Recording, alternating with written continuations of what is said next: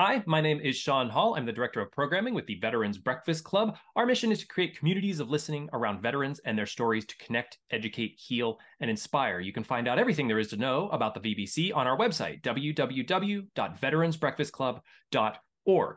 Welcome to VBC's sixth episode of Lioness, the origin story. And thank you so much if you've listened this far. We truly appreciate you coming and being a part of this amazing experience that we've had thus far in the series. This is a special podcast dedicated to telling the history of the Lioness vets from their point of view.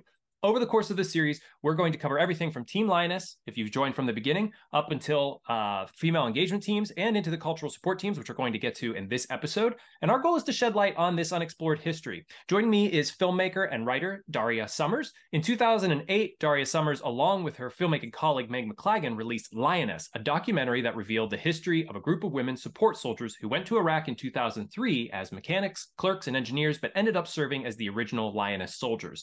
Although the Lioness's mission was to defuse tensions with Iraqi women and children, they ended up fighting in some of the bloodiest battles of the Iraq War, despite the combat exclusion policy. Joining us usually is also Army veteran and original Lioness Shannon Morgan. She is out sick today, but she will be back with us in our next episode, so more of Shannon to come. Thank you so much again to our audience for joining us. Please like, share, subscribe, any way you can to connect with us. Get the word out about Lioness. We've had a lot of really great reactions to this podcast, and we're so thankful. Daria, I'd love to hand it over to you. Thank you again for being a part of this. Well, thank you so much, Sean. And today, I'm delighted to say we have with us Chris Trembley. She served as a member of a cultural support team in Afghanistan. Originally from California, Chris joined the Army in 1995 and served as a truck driver with the Army Reserve 729 Transportation Company. In 1996, she deployed to Hungary with the 811 Ordnance Company. When her tour ended, she returned to civilian life to pursue her education. However, in 2004, she re-enlisted, this time with the West Virginia Army National Guard. In 2005, she deployed to Iraq. Stationed in the Balad region of the volatile Sunni Triangle, she ran civil military operation missions. Much like the earlier Lioness teams, Chris assisted all-male infantry units during searches and other interactions with Iraqi women. In 2010, while attending officer candidate school, she took a break to train as an Army cultural support team member. A new program, cultural support teams were specifically designed to be all-female teams capable of deploying with U.S. Special Operations Forces in Afghanistan. Attached to either Special Forces, Rangers, or Green Berets, the CSTs mission was to interact with women and children, offer medical and humanitarian assistance, conduct search and seizures when necessary, and gather intelligence. Chris served 2 full 8-month tours as a CST member in Afghanistan, attached to Special Forces Operational Detachment Alphas. Her work centered on village sustainability operations, which I'm sure we will hear more about as we talk about her tours. After returning home, Chris completed her officer candidate school and was commissioned as an MP. During the remainder of her 22 years in the Army, she became the senior instructor at West Virginia's officer candidate school. Drawing on her experience as a CST member, Chris contributed her knowledge to the integration of women into combat roles, worked with Congress on the defense authorization priorities for women, and more recently, on post-combat mental health care for female veterans. Today, Chris lives on an 11-acre farm in Ohio, how lucky you are, works as a police officer, plays the occasional game of rugby, and spends her free time teaching tricks to her 2 adorable pigs. Chris, welcome. We're honored to have you here with us today. Good morning. Hope I got most of that right. The only thing is I only did 1 tour with the CST program. It was CST2.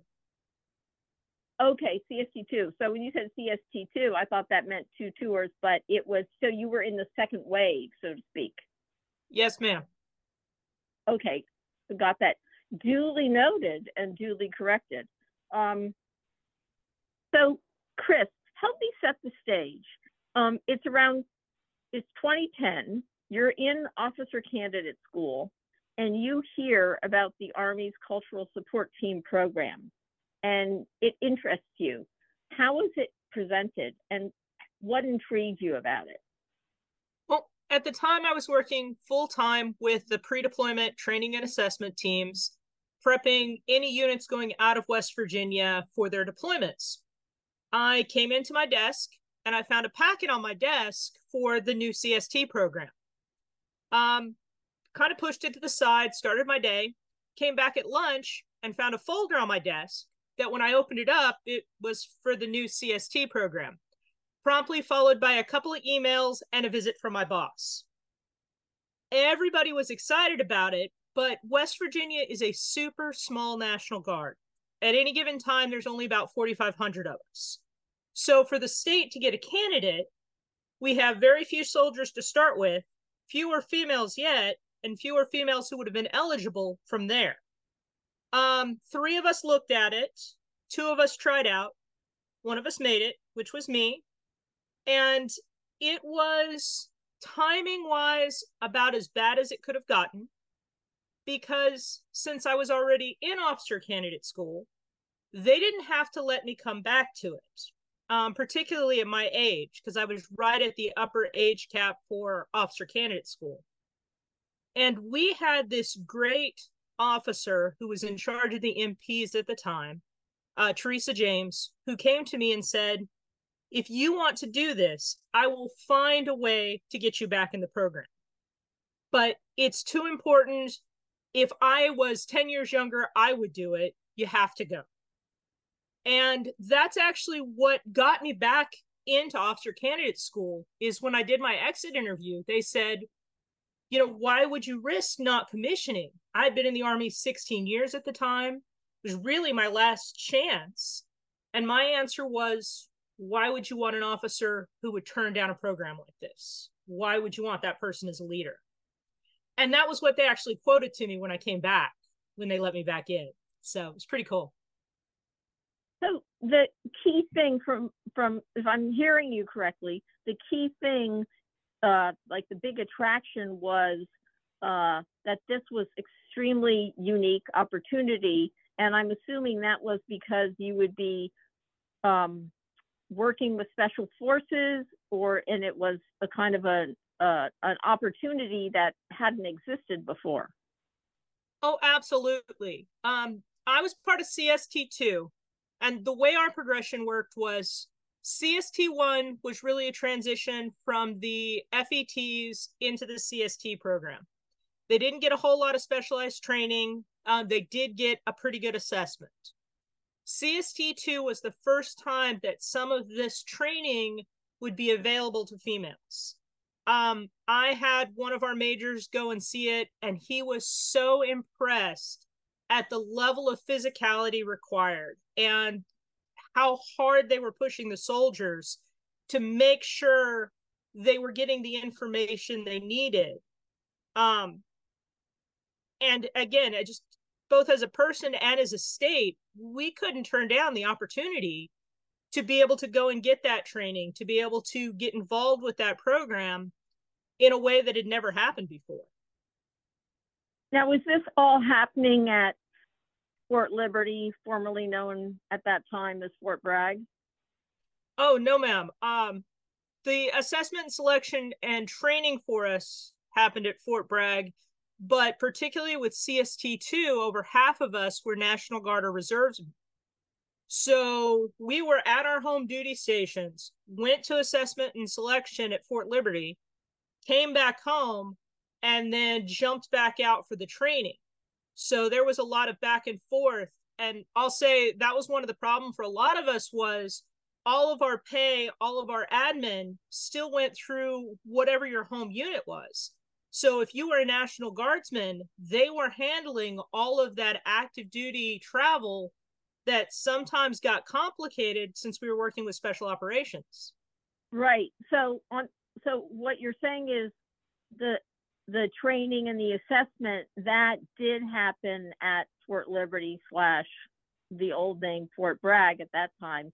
However, you were going back and forth. You weren't you weren't just suddenly removed and transferred. You were going back and forth. And what does that mean that you sort of lost? I mean, was there confusions about pay or reimbursement and that kind of thing? I got lucky. I got turned over to kind of one of our state gurus. We have the 2nd and 19th Special Forces Group that has a unit in West Virginia, and they immediately took me under their wing. Before I ever went to assessment and selection, they gave me 2 of their guys who prep their own candidates to work with me on my boots and my running and some skills that I should have before I went. Those basic special operation rules of, never be late, last, or light, never quit, make them kick you out. Like all of those basic fundamental things that they send their trainees with, these guys prepped me for. They made sure their admin got with the person who was handling my money and travel because they already knew how to do it. We had some candidates who they didn't get paid for 4, 5, 6 months because their states didn't know how to process things properly. And I was fortunate. I wasn't one of those people. Wow. And so this is just so fascinating.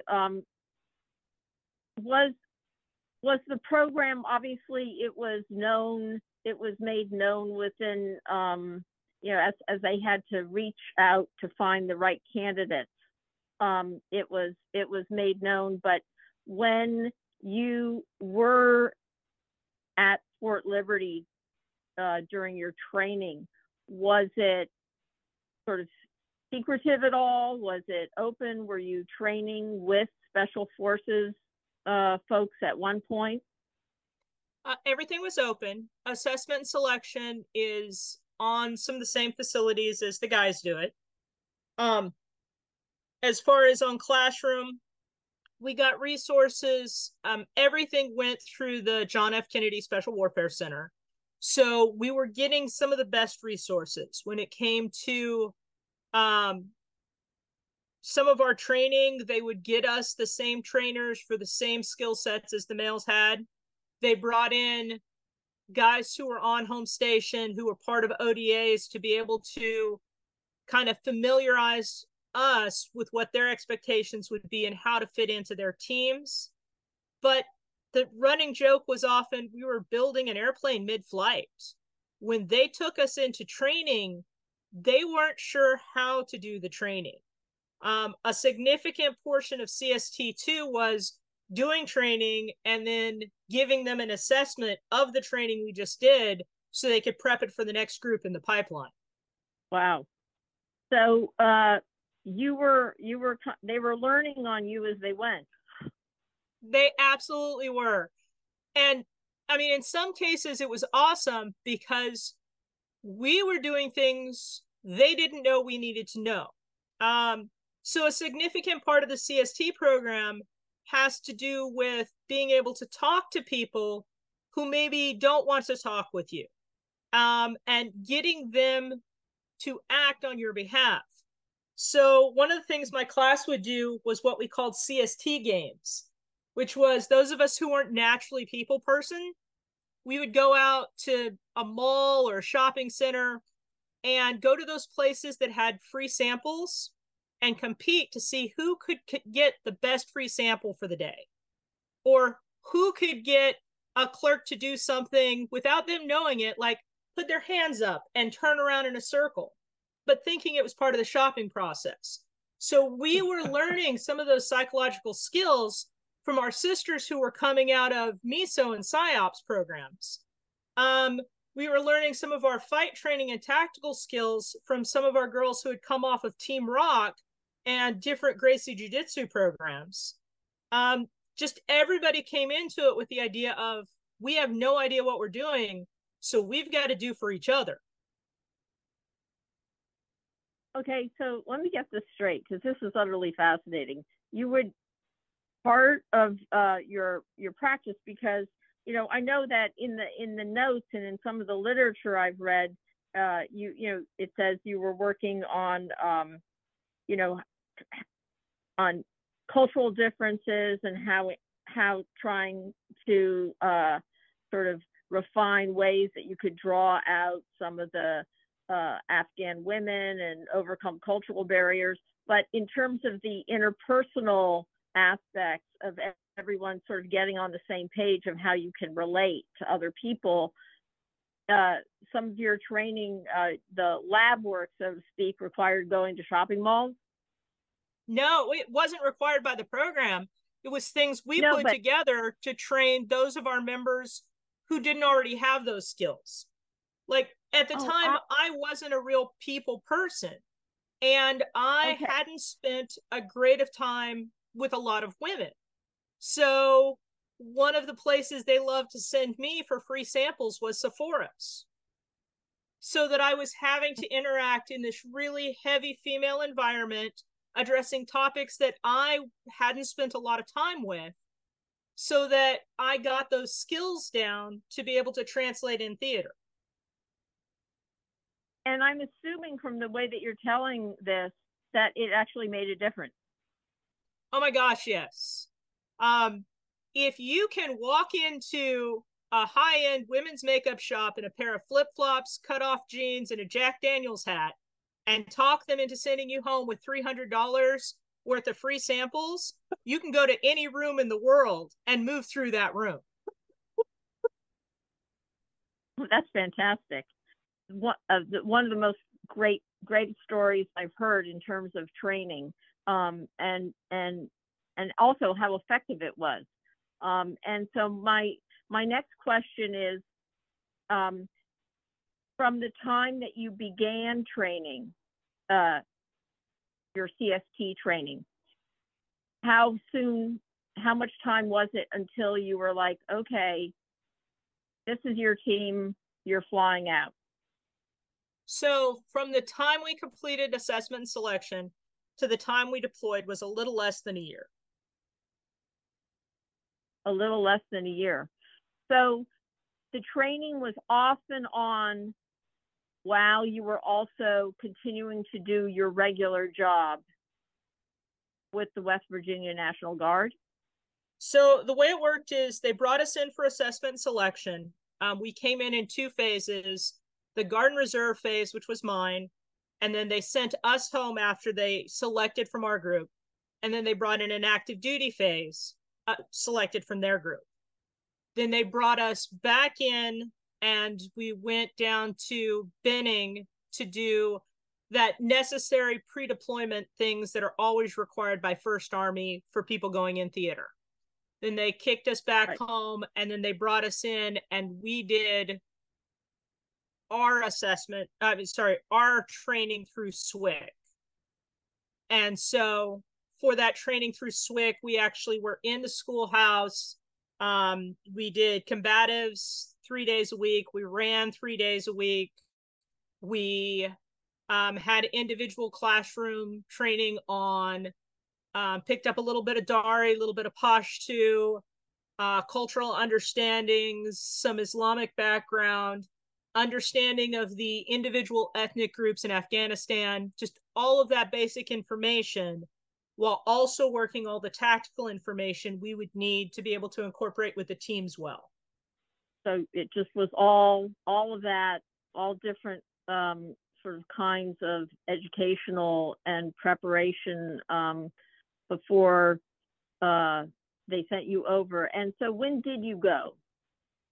So I went in 2011, and I'll say that training was really lucky for us because we were the first group, out of those FETs, out of CST1, we were that first group who actually got the training that we needed to go into theater. Everyone before us, it's really amazing where we were able to see success because most of them were sent with a, hi, you're a girl, that's the requirement, please go here. And they didn't get the training, they didn't get the prep work, they didn't get the information.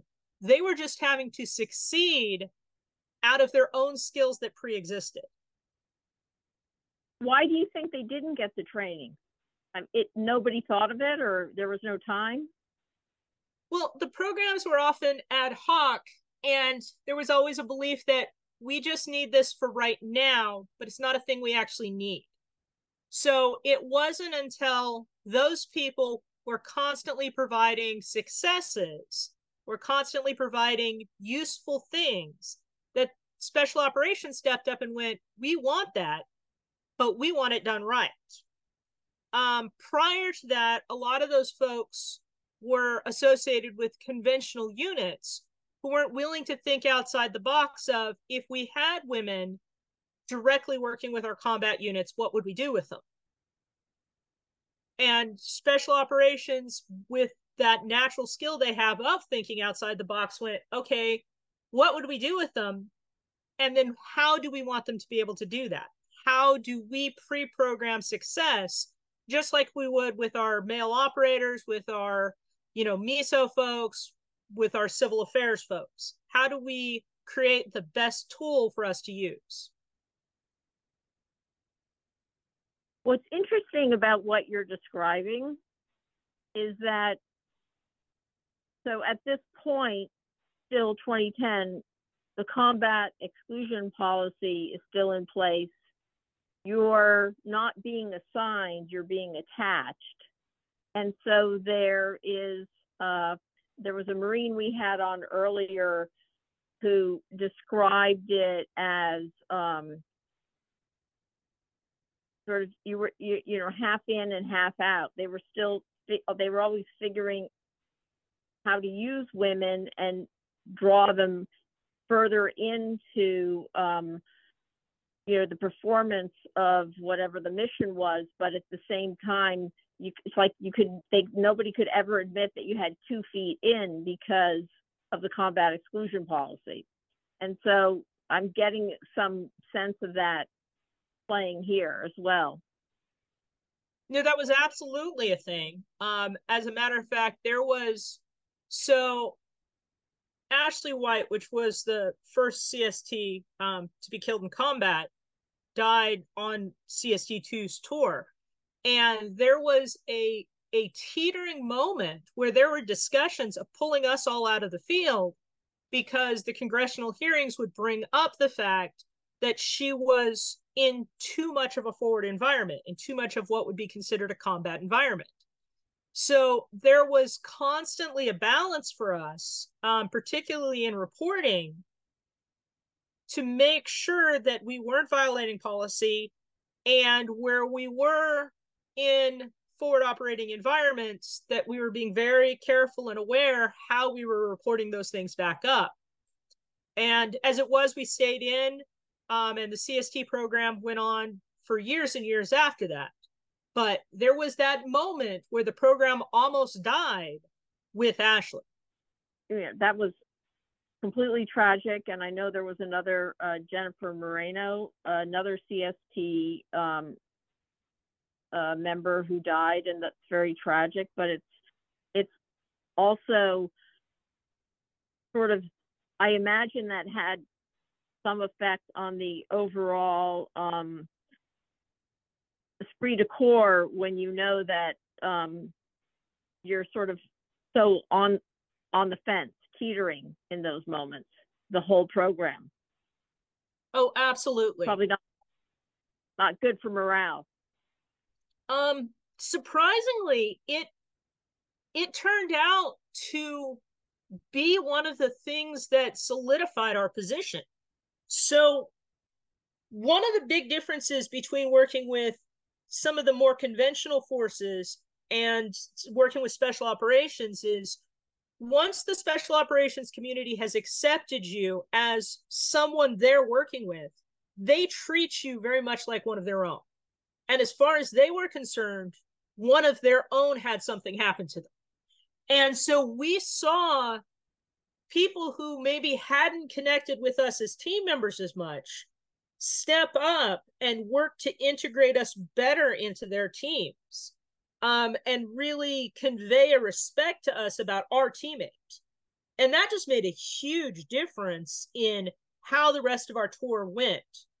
I actually worked with 2 different teams, and my split happened right about that time. I went from my first team to my second team. And when I got to my second team, there was almost an attitude of, hi, welcome to the party. And by the way, we're in support of you because we know you have work to do for Ash. Wow. So I want to just backtrack a little bit, so we don't. I'm trying to kind of sort of create the full narrative here. But so after your training, you're ready to go over to Afghanistan, and are people assigned teams? Like, in other words, it says cultural support teams. How many were there, and were you assigned with a number of people and then you were always with that team? Or when you went over there, did that happen, and did it change? So, and then what was it like?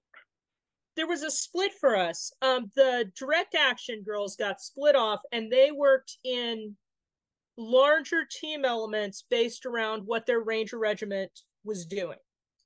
Okay. As far as the VSO teams, we got split up in 2-man teams. So one officer, one NCO. And then we would be directly assigned to an ODA. So, for example, when I was at my first VSO site, it was myself, my partner, and one interpreter with that ODA.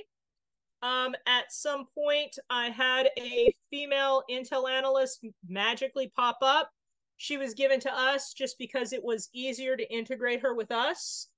And then, like I say, at one point, I did have a change in both my team and my partner. But I was the exception. I think there were only 2 of us who changed partners for my entire CST teams. Okay.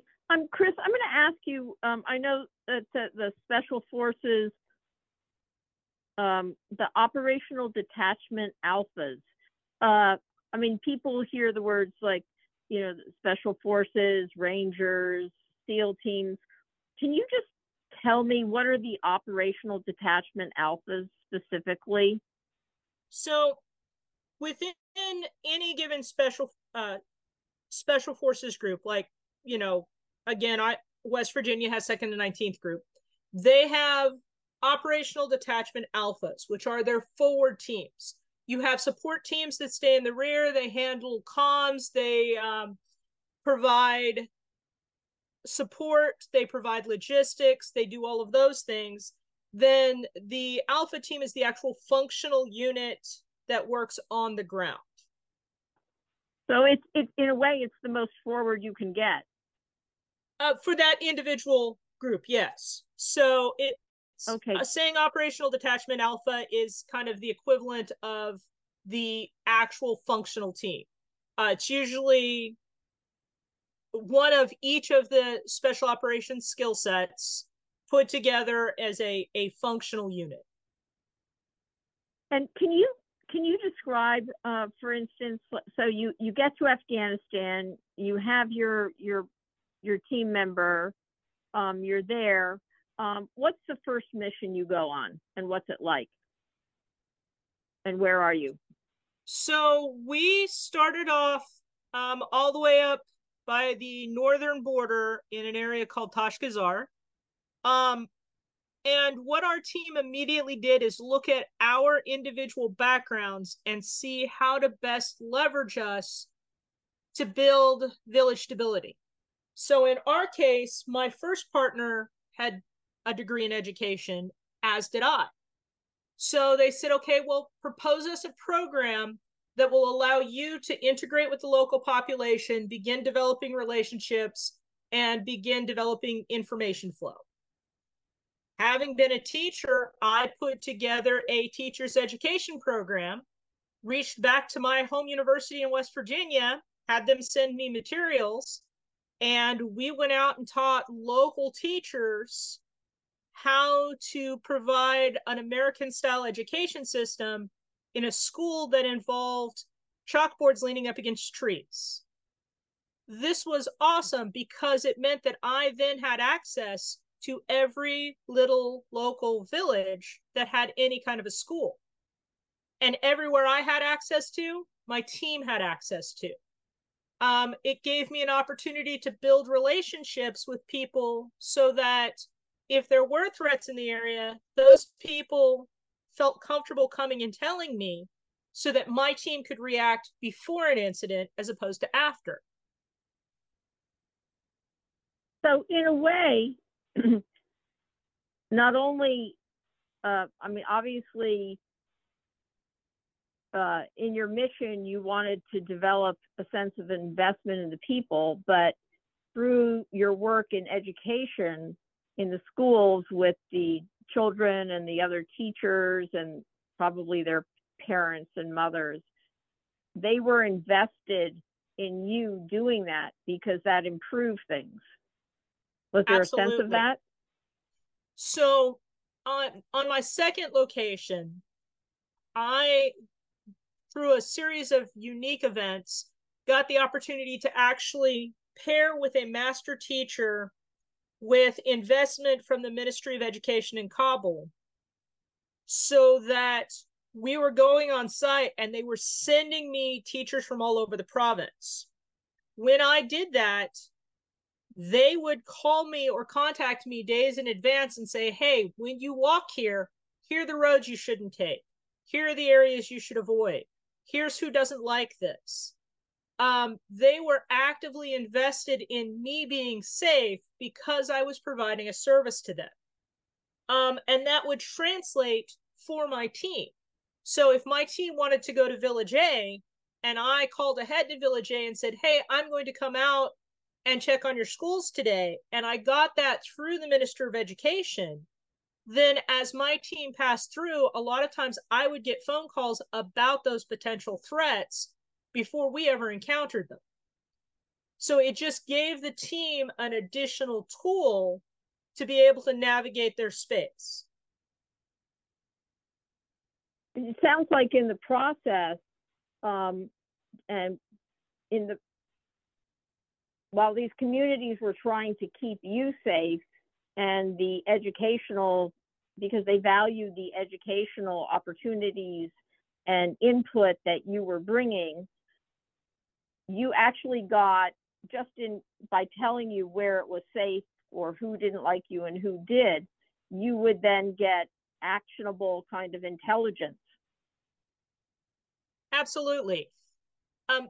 The CSTs who went on the VSO mission were really in a great place to work that VSO concept. So village stability operations are focused on security, governance, and development. Just by virtue of, if one of us could provide a service to the community and integrate in that way, it meant we increased security for both our team and the village. It allowed us to interact with local governments to increase their services and to increase development through whatever our programs were backing. So, like, I assisted Women for Afghan Women, which was a women's group in the area who were dealing with battered women. They actually had a battered women's shelter. By me being able to work directly with them, I was able to foster women who were actually assisting us in multiple other development and stability levels. So it became this kind of synergistic force where I could do 2 or 3 things at the same time just by having a practicable skill. And we didn't all do it through education. We had one girl who was a professional hairdresser and makeup artist. That's what she did. We had a girl who was a cheerleader. She worked for the NFL. She was partnered with the girl who was good at makeup. And those two ran beauty programs that allowed them to integrate into the community and develop those relationships based on their skills. We had someone who was a brilliant mechanic. She was able to integrate and assist in some of the construction areas to do what she did. At one point, they brought in a third group vet, and I had grown up on a farm. So we went out and ran vet caps and it let me meet the local farmers and have them tell me what was going on in their area while I was warming their sheep. That was one of the big things that the CSTs did, was create programs to gather information and increase local stability. It sounds to me like you just really integrated yourselves through sort of the individual backgrounds and talents and abilities that as women you just, and as individuals you had, and you capitalized on those to work within the community and create certain bonds. Absolutely. One of the biggest indicators of our success was the creativity of the team we were attached to. So we would show up with these great briefings of, here are our military skill sets. And most of the teams had no idea what to do with, I've just been given an extra MP and, you know, a file clerk. What do I do with that? And if they got stuck in that box, the team was unsuccessful. If, however, like the ODAs I was attached to, I showed up and said, hey, I'm an MP and, you know, my partner's a medic. Okay, cool. What should you do for our team? And if you asked us that question, we could look at the environment and really take some of those same outside the box skills that are so unique to the special operations community and run with it. And if they let us, we could do those things for them. If they got stuck with, you're a medic, you should go do band-aids, then we weren't as useful to them because that's not what we were made to do. Right. No, I get it. But the,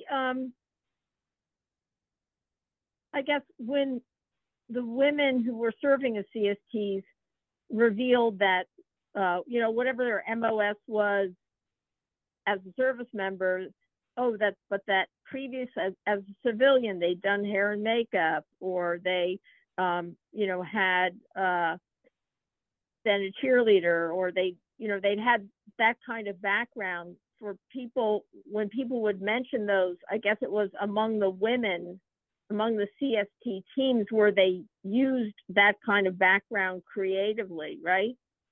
Yes, I mean, ma'am. That didn't happen at the planning tables with the guys, I'm assuming. No. Well, so when we were in training, one of the things they talked to us about is how historically special operations teams look at what individual skills and advantages they have and how they can leverage them for a unique approach to a mission. Because if doing it the way the Army has always done it worked, then conventional forces could do it. Part of the special operations concept is that by, with, and through the local population concept.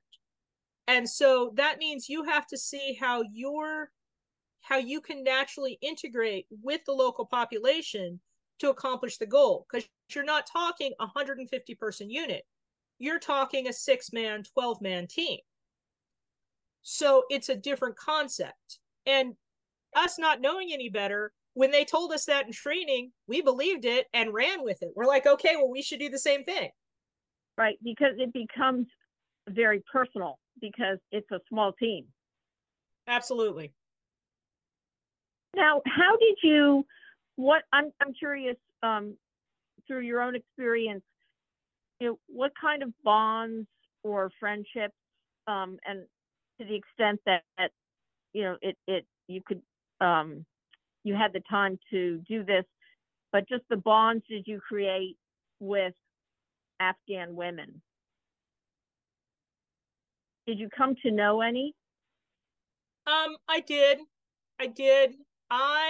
So I got the opportunity to both work with some of the nicest people who were just genuinely wonderful humans who shared their family with you, and it was cute. CSTs always had the best food because the ladies would always bring us the best snacks. But I also got to meet some of the, probably one of the scariest women I will ever meet my entire life.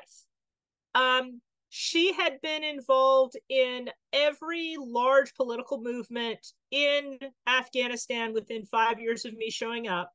She ran the battered women's shelter. Her father had been a general. And she walked around town with brightly dyed hair and nothing covering her head, and nobody said anything. Mainly because I think they were afraid she would kill them. She was just an absolute force of nature.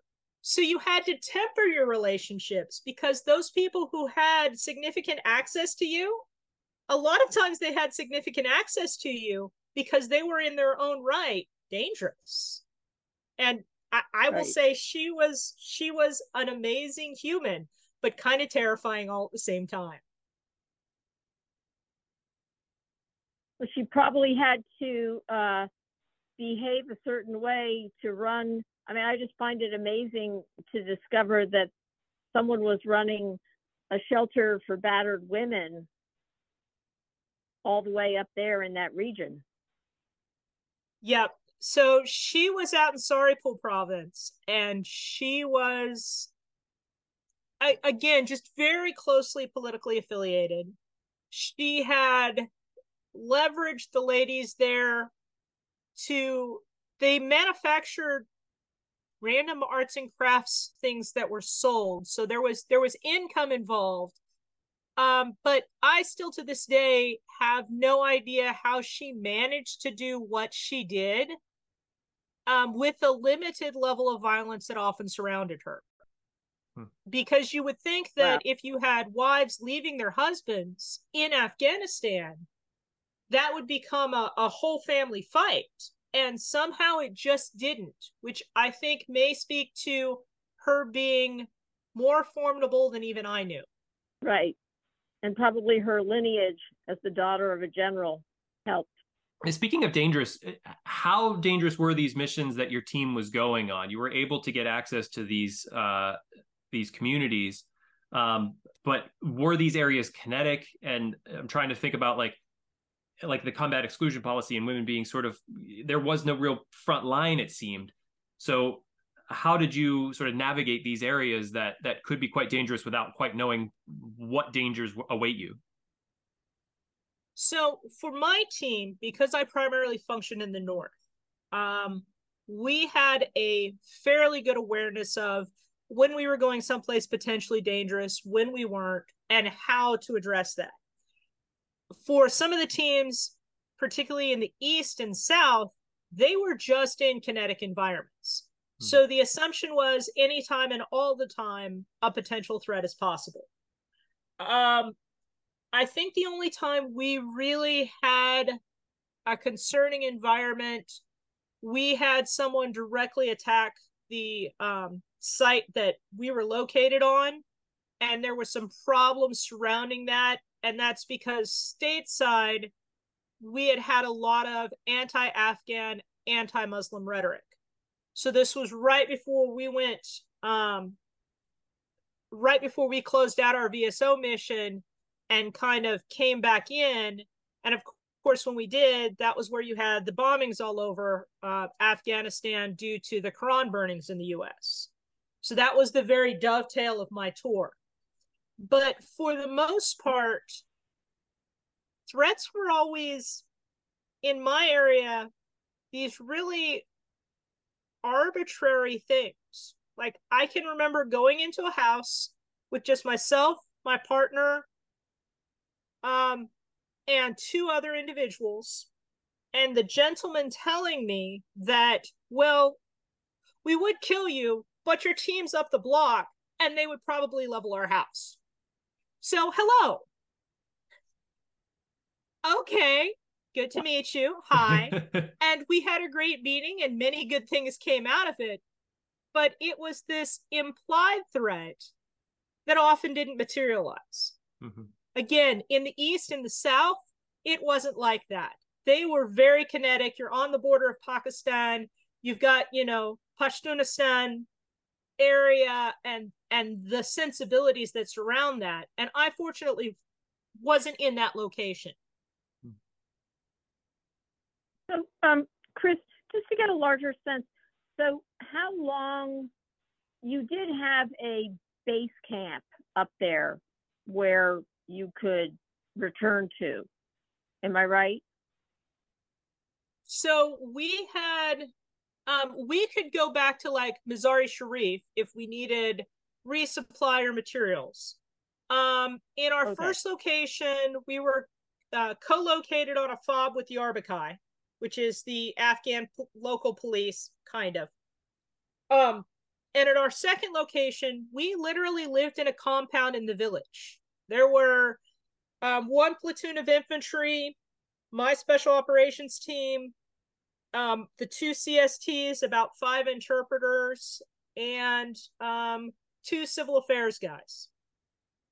Okay. Now, so, and this period that you were up there covered about 8 months. Yes, ma'am.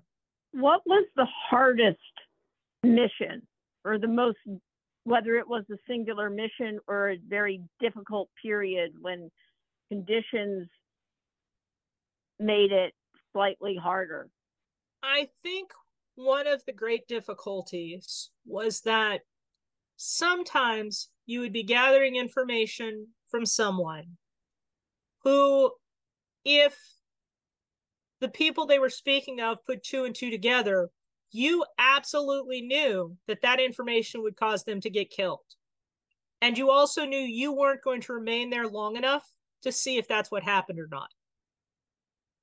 So you would receive actionable intelligence, push that back out so that your team could action it, knowing that at any given time, that could cause the person who gave you the information to be killed. And you would never know. There was no way. Would a person who was giving you that information generally be male or female, or both? Generally, at least for my team, it was females. So that could not have been pretty if it went south for them. No, I would suspect it wasn't. And it was always hard because the thing that made people likely to talk to you was their trust and confidence, and in part the fact that they thought your presence there was increasing their safety, when in fact the information they were giving you may be actually increasing their risk. And the way you're receiving the information is forming a relationship with them, building trust with them. You're talking about your family, they're talking about their family. You have all of those things that come to create that moment of trust. And then they're going to give you information that could result in their death. I can only imagine that must just have been just sort of something heartbreaking, in the sense that, you know, you knew that what the likelihood was, you knew what the chances were, there wasn't anything you could do about it, you just had to live with it. Well, and part of it was also thinking about advantages it created on the back end. So because we valued women in some of these communities, even if we increase the danger for some of the individual women, we often decrease the danger for the group as a whole because we created value for them. These were folks who the international community hadn't particularly valued. So there was no reason for their local men to value them, when all of a sudden the fact that they were treating their women well, or in my case, they were using their women as educators, then got something for their community, which made those women have more value within their community. So it could be harmful for one, but help another 300. Would you say that the educational materials, the action on education that you brought them, whether it was through teaching materials or teaching itself, was one of the most powerful sort of influencers in that regard? I know that the increased role of women in education really paid back in dividends. So in the Afghan pullout, where you had Afghan women who were suddenly scrambling to try and get out of the country because of the increased risk of, the Taliban taking back over. The women who were most able to get out of the country on their own and find gainful employment and forward movement on their own were women who were coming out of educational communities.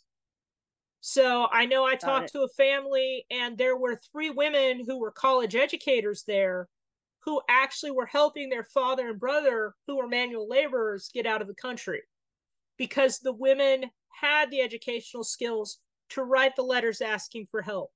They knew how to communicate those things. They knew how to do the research, which would allow them to transfer any credentials they had and earn new credentials in the countries they went to.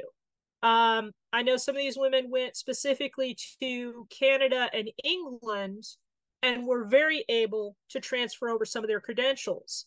I had some come to the US who, again, were able to use those to get into teaching at the community college level because of the way the community college degree requirements work.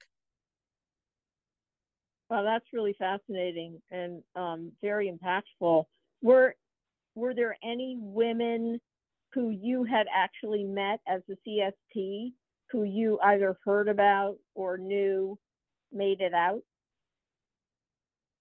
Not my women personally. I worked with multiple team members who helped their interpreters, the women who had helped us as interpreters, help their individual interpreters get out and really help those families who had helped us while we were in country. That's really it's amazing, and it's just amazing to hear you, because you were there, you participated, narrate these experiences for us. I mean, it really means so much, because I think just for myself, as someone who's reading the materials and talking to people who know about all of this sort of secondhand, to hear it directly from you is just incredibly meaningful and eye-opening. And I don't want to lose track, though, of asking about how were you treated by whatever sections, or the women in general treated who functioned as CSTs by the special ops. Now, you mentioned earlier that once they saw what the value was, or they saw that you were really sort of pulling your weight, so to speak, as part of the team, that special ops was like, no, she's one of us. Was that a gradual? Was that automatic? Was there any resistance? Can you speak to that? There was absolutely resistance. Amongst our direct action girls, the biggest joke was, who has more value today, the dog from the K9 team or the CST? Because when you're going out on these missions, you have limited space in your trucks, on your helicopter. And so it's, which search capacity do I need more today? Do I need that dog who can, go through and use his nose, or do I need this female who can go through and do the female search and talk to the women? Which one is more important?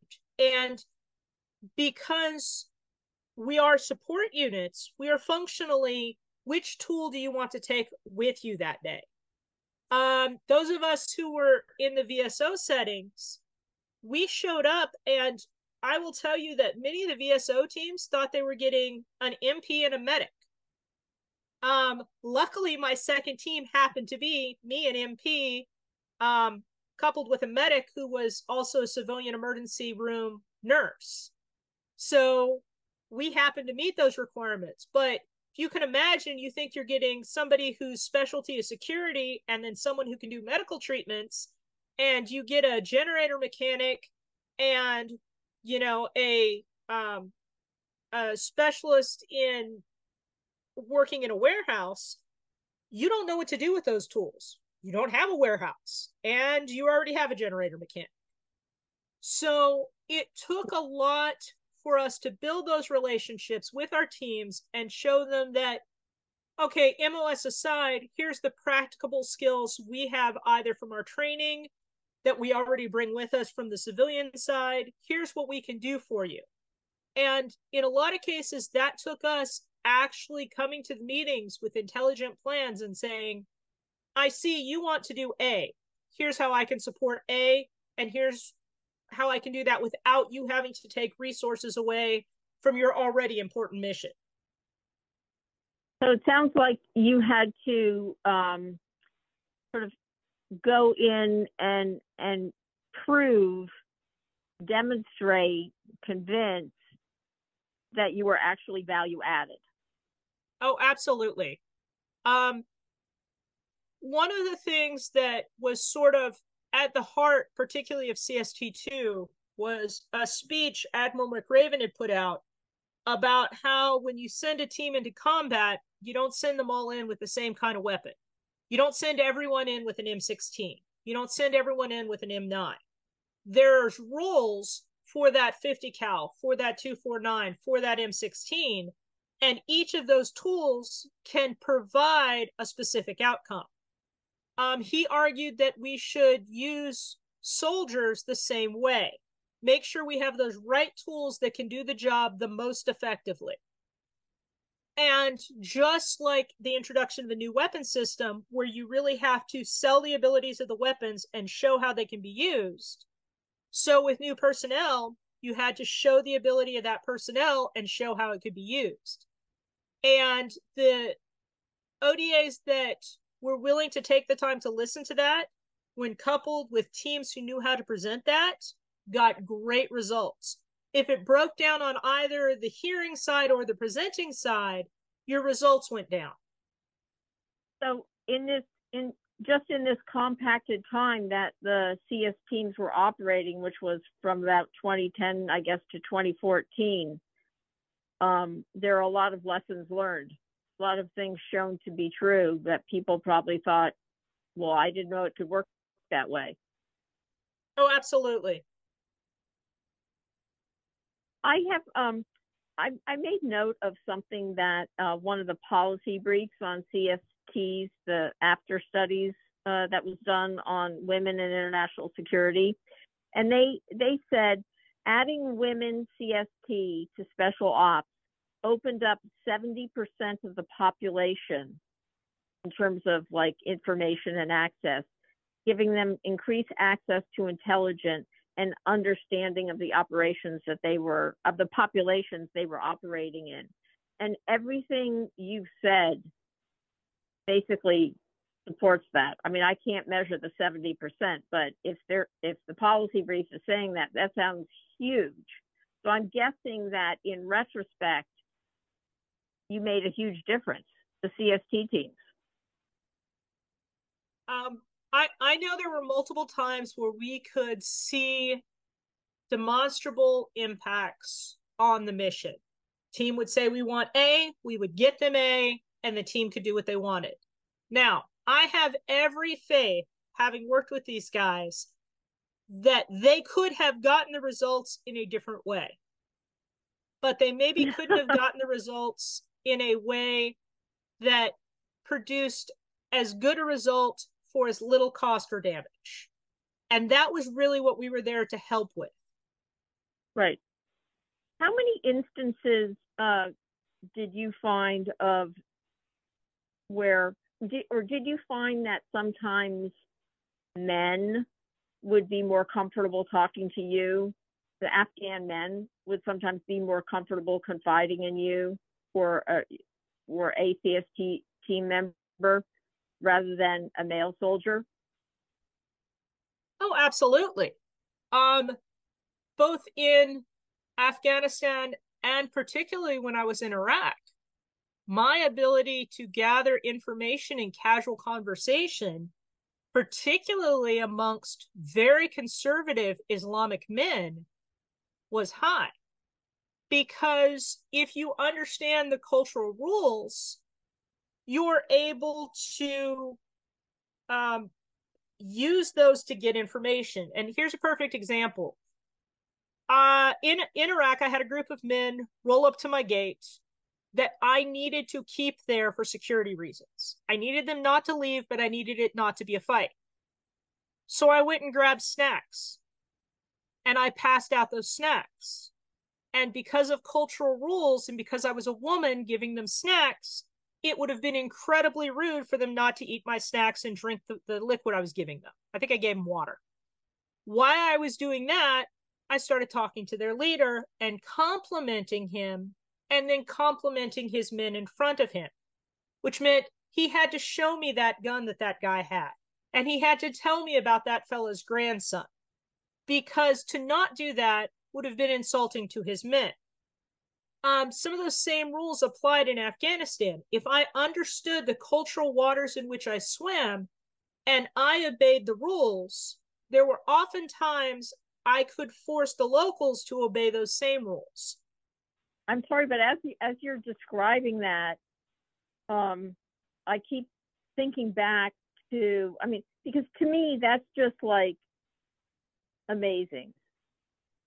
Like, Absolutely. I mean, it seems so simple, doesn't it, Sean? I'm sure it On the was one anything hand, but yeah, it's well, specifically but just the to learn the idea, culture.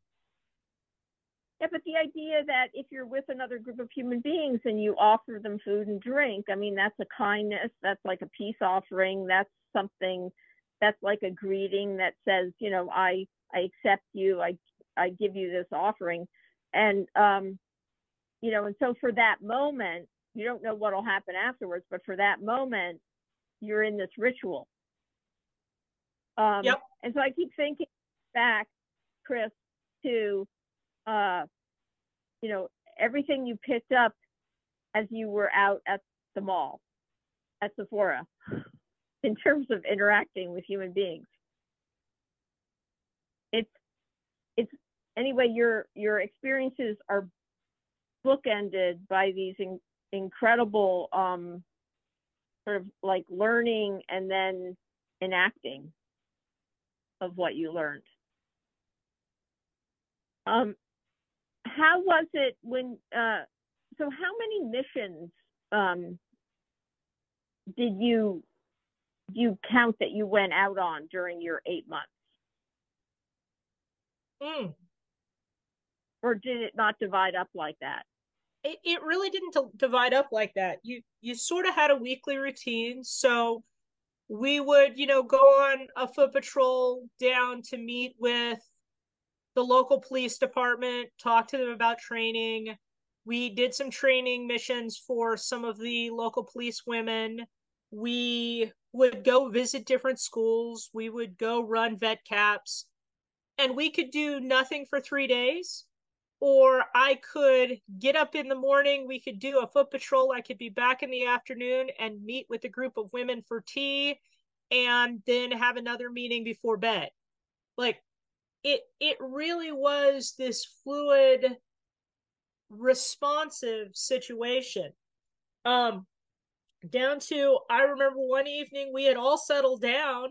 I was getting ready to kind of go to the gym and wrap up for the day. We got a call from a local important individual inviting us for dinner. 5 of us went down there, had dinner with him, and it was able to produce significant results for something that the team had been working on for months, just because we could go down and have dinner at someone's house. Turns out his daughter wanted to grow up to be a teacher, and he wanted to put her in a room with us so we could introduce her to the Minister of Education. There was no prep, there was no warning, and it wasn't a big deal. But it produced a result because we were in the right place at the right time. Right, and you had already accrued some identity as having value for that purpose. You had built up traction and credibility with the community. Oh, absolutely. And everyone talks about everything. Right. I was unaware of how many people knew we were there and what we were doing. And it would produce both good and bad results. I hit my first location, was there a week, and they had sent 8 women to Pakistan to learn to be suicide bombers so that they could specifically target my team and blow it up. I got to my next location, had been there less than a month, had a random woman walk up, knock on the door. She was an American woman who had been moving in Afghan political circles for a year and had access to every single person I would want access to. She's the one who built my relationship with the Minister of Education. Neither of those were things I sought out or did anything to achieve other than exist and have locals talk about me. Wow. So I can only imagine that the special forces guys that you would then return to and say, hey, I made this connection, this happened, that happened. They must have been, all right, this is great. They must have loved it. My team particularly, yes. I would come back and go, I got this thing. And it was cute because whether they necessarily believed it was actionable or they thought, okay, that might have been a crazy lady, they would say, okay, do something with us. Let us know what it's going to produce. And then it was my job to take that and go come up with a plan and begin to action it. Not every CST team had an ODA who was willing to give them that freedom. I fell in with a good team, super open-minded, particularly the Alpha. He had not had a lot of experience with women before, but his answer was, I'll try anything that gets me results. We got him results. Right. He ran with it. Right. I love that you said that because I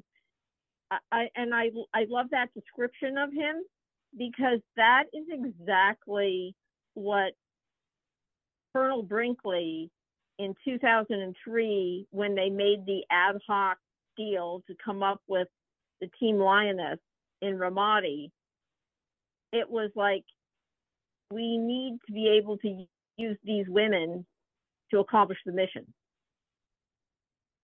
And it wasn't anything fancier than that. It was just boots on the ground. We want to complete the mission. We need these women. I got lucky. I worked on the Women's Combat Integration Handbook with the Army's G1, and we were discussing how to move women into combat arms once the removal of the combat exclusion occurred. And one of the things a lot of the men at the table said is, well, but I have a lot of guys who aren't going to like this. I have a lot of guys who are going to be upset. And my answer was, when we changed from the M14 to the M16, we had a lot of people who were upset. They didn't like the changeover. They made fun of the M16. But their feelings didn't matter as much as whether or not it was an effective combat tool. Mm-hmm. And so looking at it from the same way we look at everything else in the military, taking those feelings out of it and really looking at what does this do for us financially, tactically, and functionally. And from that perspective, all of a sudden you see how you can use that new piece of equipment and how you felt about having it isn't necessarily as important as what can you do with it. Right. That's a very good point. That's a very good point. When you're, I want to ask, when your 8 months came to a close, now the special ops that you were working with, their time there, it didn't coincide. It wasn't 8 months like yours, was it? Weren't they more 3 months or 4 months? So my teams dovetailed. That's why I switched. The first team I was with had been there just a little bit longer than I had. I came in, when they left, I rotated to another team that left just a little while after I did. Okay. So after the 8 months, how was coming home? So I had a unique reintegration experience. I actually flew back 2 weeks early, with another soldier to go to the Raven exercise out in California to help teach Marine special operations teams how to use Marine CSTs. So we left theater, got back to Fort Bragg. We're at Fort Bragg like a week, and then immediately flew to the desert in California and pretended to be in Afghanistan, which was an amazingly good time. Because those guys had never seen creatures like us. So, like, we got there and showed up, and they said, "Where's your tent?" We said, What tent?" "Well, where are you going to sleep?" "Where do you sleep?" "Well, we sleep in this building, but we can't have females in this building." I can't lie. We bought a tent, but we bought the brightest pink tent we could, put it right in the middle of their outside. That lasted 2 days, and then all their males were sent to sleep in tents outside next to our bright pink tent. We got to the second team we were training, and they had heard the pink tent story, so they didn't ask tent questions. They said, "Well, where are you going to sleep?" We played the same game. They're like, "Well, there's no room in this room." We're like, "Oh yeah, we can just sleep under the cots." So us and the canines slept under the cots. I'm pretty sure that one of those Marines did not change his underwear for a week for fear that someone would walk in on him naked. Like it was startling for him. But the training was excellent. They had Afghan locals who, it was just like being in Afghanistan for us. So kind of same personality traits. We already knew how to do it. And it gave us a real opportunity to show, here's how you use the CST teams before they had to figure it out in theater. So we were excited to be able to set the Marines up for some success off that. Well, okay, I'd never heard about that before, because as I understood it, at Fort Bragg, or Fort Liberty, then Fort Bragg, where they trained, that they drew on women from all different branches. But so what you're telling me, and I'm hearing this for the first time, is that the Marines then decided to have their own Marine cultural support team. So initially at Fort Liberty, there was Army and a smattering of Air Force. The programs kind of expanded. Navy kind of did their own version of it at Coronado. And I will say, I could be wrong, but from what I heard from those Navy girls, Coronado did it better than anyone else. They came in with the attitude of, we are creating our personnel to do what we want, and we are going to put exactly the same amount of effort as we put into our men, which was very unique as compared to some of the others. The Marines were translating other programs into CSTs. But what we were specifically doing is we were working with those Marines who already had the skills to teach their men how to use teams out of theater. So I worked with 3 or 4 Marine CSTs. I don't know which set of training they went through, but the Raven exercise, my specific job was to teach their male teams how to use the CST enabler package effectively once they got in theater. Oh my God, so I love it. You were teaching the men how to work with CST. Yes, ma'am. And how they would work with CSTs when they went to probably Afghanistan, probably what, in Helmand province or somewhere down there. Wow. Well, and it was interesting because they had this concept when we showed up that, okay, well, we're going to be medics. And neither of us who showed up were medics. And right. I remember the very first day we went to do a mock patrol with these Marines, we immediately went and got the brightest colored headscarves we could find, because this is how we tell the locals, hi, we're here. And they're like, you can't wear that. You're going to make yourself a target. Uh-huh. Exactly. But everybody's going to know you're females. Exactly.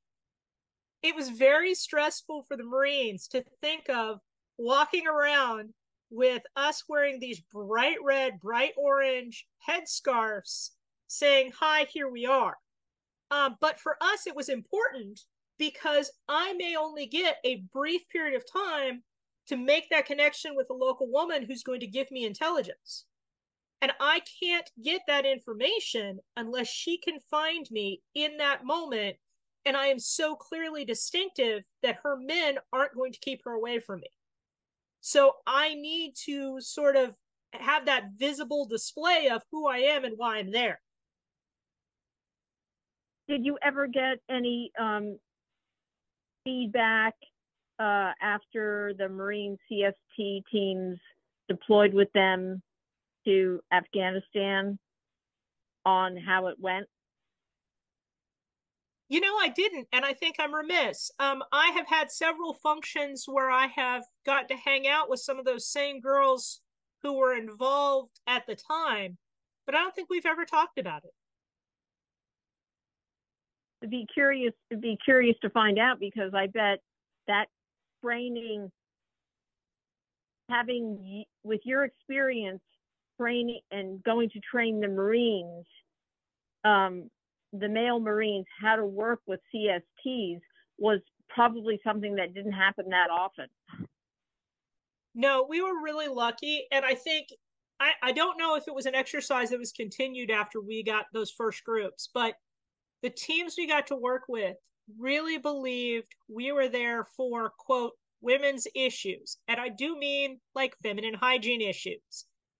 Once we left there, they understood that we were there to gather information, to provide that search capacity, to open doors and get them into where they wanted to be in a really unique way.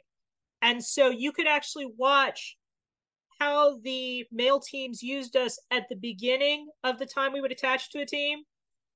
Then a couple days later, once they'd actually seen what we do, they would kind of change how they would mission plan, because we were a different kind of resource than they thought they were getting. And so if nothing else, that had to be useful. Absolutely. I would absolutely think that would be invaluable to them.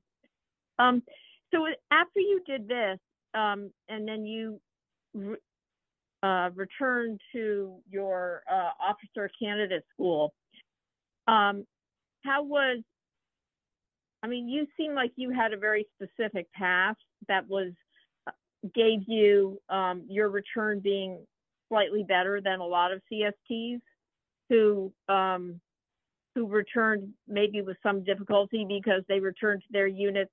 And maybe even this happened for you when you were when you returned to officer candidate school, where I have heard CSTs discuss how their service as CSTs was never part of their official record when they returned to their regular MOS, whether it was as an MP or you know, a PAO or whatever their other field was. Can you speak to that? In the same way that the West Virginia Army National Guard being tiny can put additional strains on us, the West Virginia Army National Guard being tiny means everybody knows everybody's business. So when I got back to the state, a lot of people were aware of where I had been, just because if you think about, if 40 people are involved even peripherally in the admin process, that's 1% of our National Guard, right? Because we only have 4,000. So right, there was an awareness. My boss, who I had been working for full-time orders before I deployed, I actually called from in theater. He was working a new project. I was already slated on that project before I ever hit the ground. During that period of time when I first got back, I was already coordinating with the state because I needed to get back in the officer candidate class. And I literally went, stayed up in a hotel room and joined my class at midnight as I came off terminal leave, because you're only allowed to miss so many hours, and it just happened to fall that way in the training schedule. So I really kind of came back in very quickly, and my state leveraged a lot of the information and skills that I had as quickly as possible, as far as, okay, great, you just got off a deployment. We've got this unit who's going to deploy to work with special operations. So go give them the information that just came out of your head. Um, again, my full-time boss knew what I had done and would leverage it anytime he could, because that was a thing he was good at. Our special Right. operations community treated me amazingly well. We have a gentleman who he's a general now in West Virginia. He was a colonel at the time, and he immediately adopted me as one of his own and treated me exactly like he would treat his guys. So that was a very unique experience that most of the CSTs didn't have.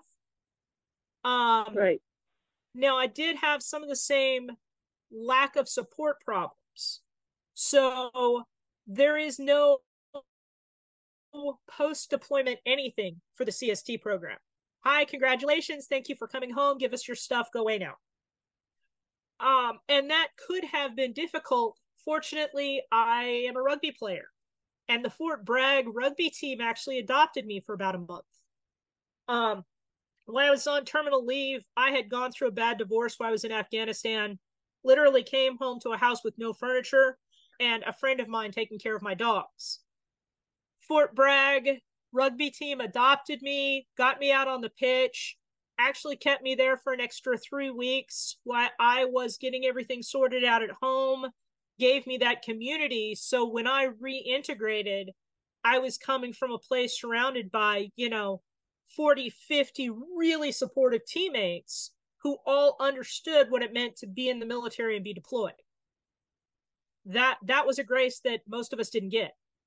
I feel in part that West Virginia, given its size and the size of their National Guard, and also your combined with your own, incredible service and abilities, while they both used you as much as they could, your knowledge, but they also helped as much as they could to make to support your transition along with the rugby team. Anything I needed that West Virginia could possibly give me, do for me, or assist me with, whether it was their job or not, they did for my entire deployment. And if the time change didn't work out and I had to call somebody at 3:00 in the morning who was an M-Day soldier who wouldn't normally be able to help me at that time, they found a way. The West Virginia Army National Guard was amazing for me and supported me in my deployment.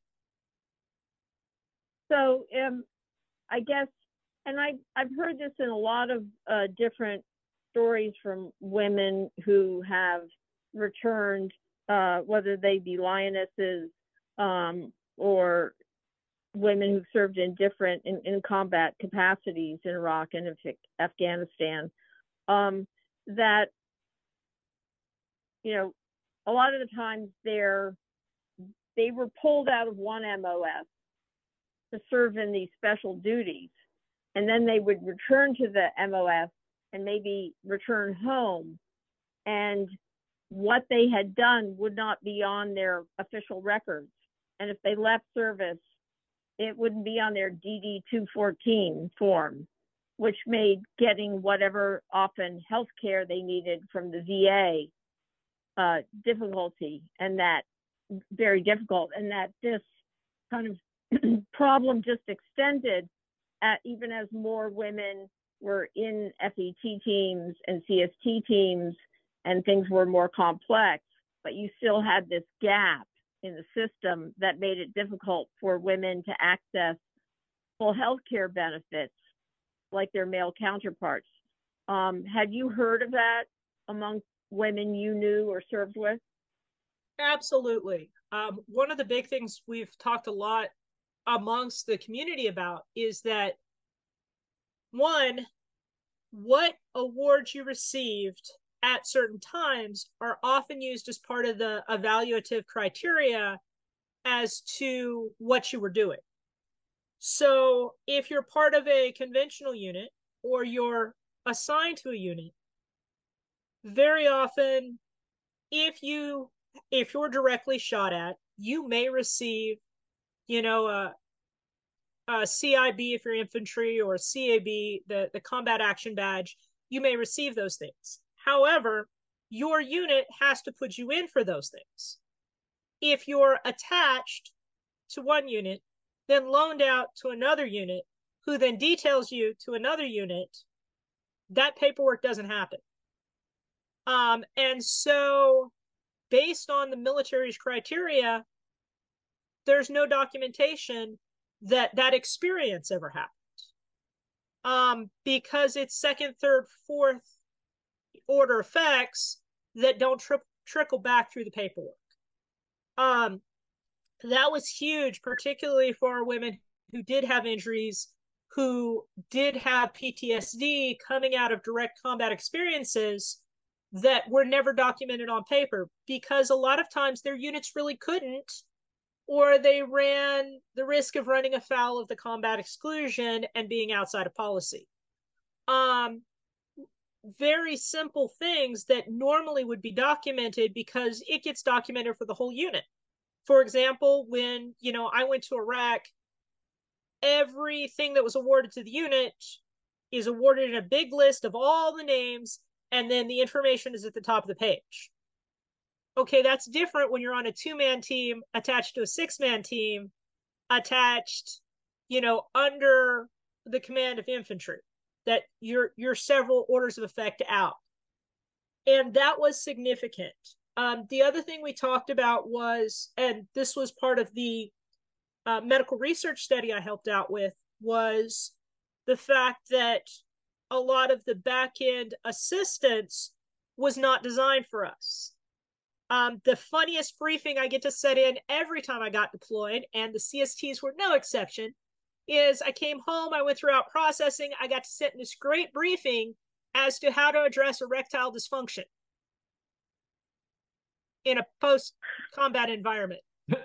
This was not a concern I had, but I got to spend 30 minutes being trained how to solve the problem. Oh boy. That is one of the unique things about my time in the military, is when I joined the United States military, and I kid you not, women were required to go in and shower a certain number of times a day on every field problem because, and I'm not kidding you here, women on their menstrual cycle could attract bears according to the manual. So if I was on a field problem in the desert in California, I had to go shower so as not to attract bears. The Army has obviously come light years since the bear fear. But believe it or not, when we talked about the Combat Integration Handbook, that particular policy actually came back up, and I actually had a male officer who was concerned about integrating women into his infantry because bears. Unbelievable. Oh boy. I hope you got that struck. Yeah, that did not make the final cut of the handbook. In fact, the bear fears were resolved, and we think we're safe now. Well, Chris, this has been amazing, and I have just two more sort of questions or points that I want to get your response to. The first is, as I understand it, and I still find this hard to believe, there's not an actual pin. I know this from speaking with all the women, who I know who've served as Lioness, which actually includes you, because you served in that capacity to some extent during your tour in Iraq, whether they called you that or not. But there's no Lioness pin saying you served as that. As I understand it, nor is there an FET pin saying you served as that, or a cultural support pin. And I know that the services are great at giving pins when you do special things. I would think, even retrospectively at this point, it would be really valuable for women who served in these positions to have some kind of pin that designates that part of their service. Does it make any difference at this point? You know, it's What do you funny, think? in the same way that we developed our own training and, you know, went out and learned to do the CST interactions on our own, and then got in country and kind of developed our own program plans, we have adopted our own symbol. So all of the CSTs have the Valkyrie wings that we have on our t-shirts and our hats, and we all know. And matter of fact, I think 2 or 3 of our girls just got a tattoo recently. But we have developed those symbols of our teams on our own and for ourselves. And that, I think, is one of the amazing things about these women's teams is we ensured we got the training. We ensured we have gotten the care we needed. We ensure we maintain a community. So as great as it would be to have the military do that, we've sort of taken care of it amongst ourselves. That's fantastic to hear. And I also, I mean, you know, if you want to get something done, especially if you're a woman and you want to get it done for other women as well, you have to do it yourself. We all know that. That's just a fact. And you guys did it. That's fantastic. I had not heard that, and I'm thrilled to hear it. And to the extent that that can ever help with anyone in terms of their forms, get whatever assistance or anything that they need, you know, fantastic. But definitely, I always think there is something that needs to be recognized, even if it's retrospectively. We actually, the CST program made sure that all of us have the skill set identifier on our DD-214s. It's called a PDSI, and I believe it's a 5 kilo, I think, and it identifies us as a member of a CST team. And that is on all of our records. And anyone who goes through their files and finds that it's missing, we actually have a group of us who will help you get it. So we have a couple of ladies who are admin gurus. They get right on that and make sure that's in your file. So I don't know about everyone else, but the CSTs have in fact developed that training identifier that covers that we were part of the program, and we can get that on our files. Well, that's fantastic. I think I know some women who served as Lioness who would probably like to find out how you did that, but that'll be a separate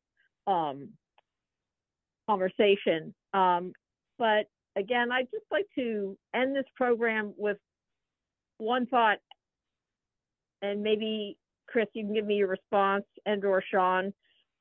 One of the things that I've just, as I've you go through the arc of this history, I mean, now it's sort of an interesting time to look back at everything that happened in Iraq and Afghanistan and how the role of women has changed, and how it sort of started off with boots on the ground Lioness, Marine Lioness, Army Lioness, female engagement teams, both Army and Marines, and then to CSTs. Part of it was all language, because women were only attached, not assigned. And that seemed to, it was only until in 2013 when I guess they dissolved that. But I guess that ambiguity was just something tricky that everyone had to bear with during that, during the arc of service, both in Iraq and Afghanistan. And fortunately, now that's gone. But I mean, I think, the Lioness, the FETs, and then the cultural sport teams, I mean, you are the women who helped dissolve that, and that's huge. The tradition of women in the military, and particularly those not recognized throughout history, is so common. I mean, one of the greatest Chinese pirates ever to live was a woman. One of the greatest Hun generals was a woman. You see women from the earliest war times through the Civil War and throughout, modern history. You've got the night witches. You've got all of these women who, in times where their countries needed them, step up and do the job. One of the unique things is, though they're not always recognized, they do always seem to somehow form their own communities and do what women do well, which is take care of and support each other. And I think you see that again when you start looking at the connections between the FETs, Lioness programs, CSTs, how we all kind of support each other. You'll find us, we do 2 or 3 outreach events every year for the CSTs, and we always invite all of the other groups to come join us.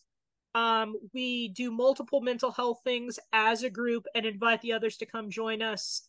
That community of care and support is so unique to these women who have done this forever. And I like the fact that that's something we see again with this group. And I think a really wonderful note to end this on, this has been an incredible, I was going to say hour, it's more than an hour at this point, but every minute worth it. Thank you so much, Chris. I can't tell you what it means to have you on here relaying your experience directly and giving everyone the chance to hear and understand the history from someone who was there, who participated, and who lived it. Mm-hmm. And I really appreciate your participation. And on behalf of the Veterans Breakfast Club, I really want to thank you so much for giving us your time. This is incredibly valuable.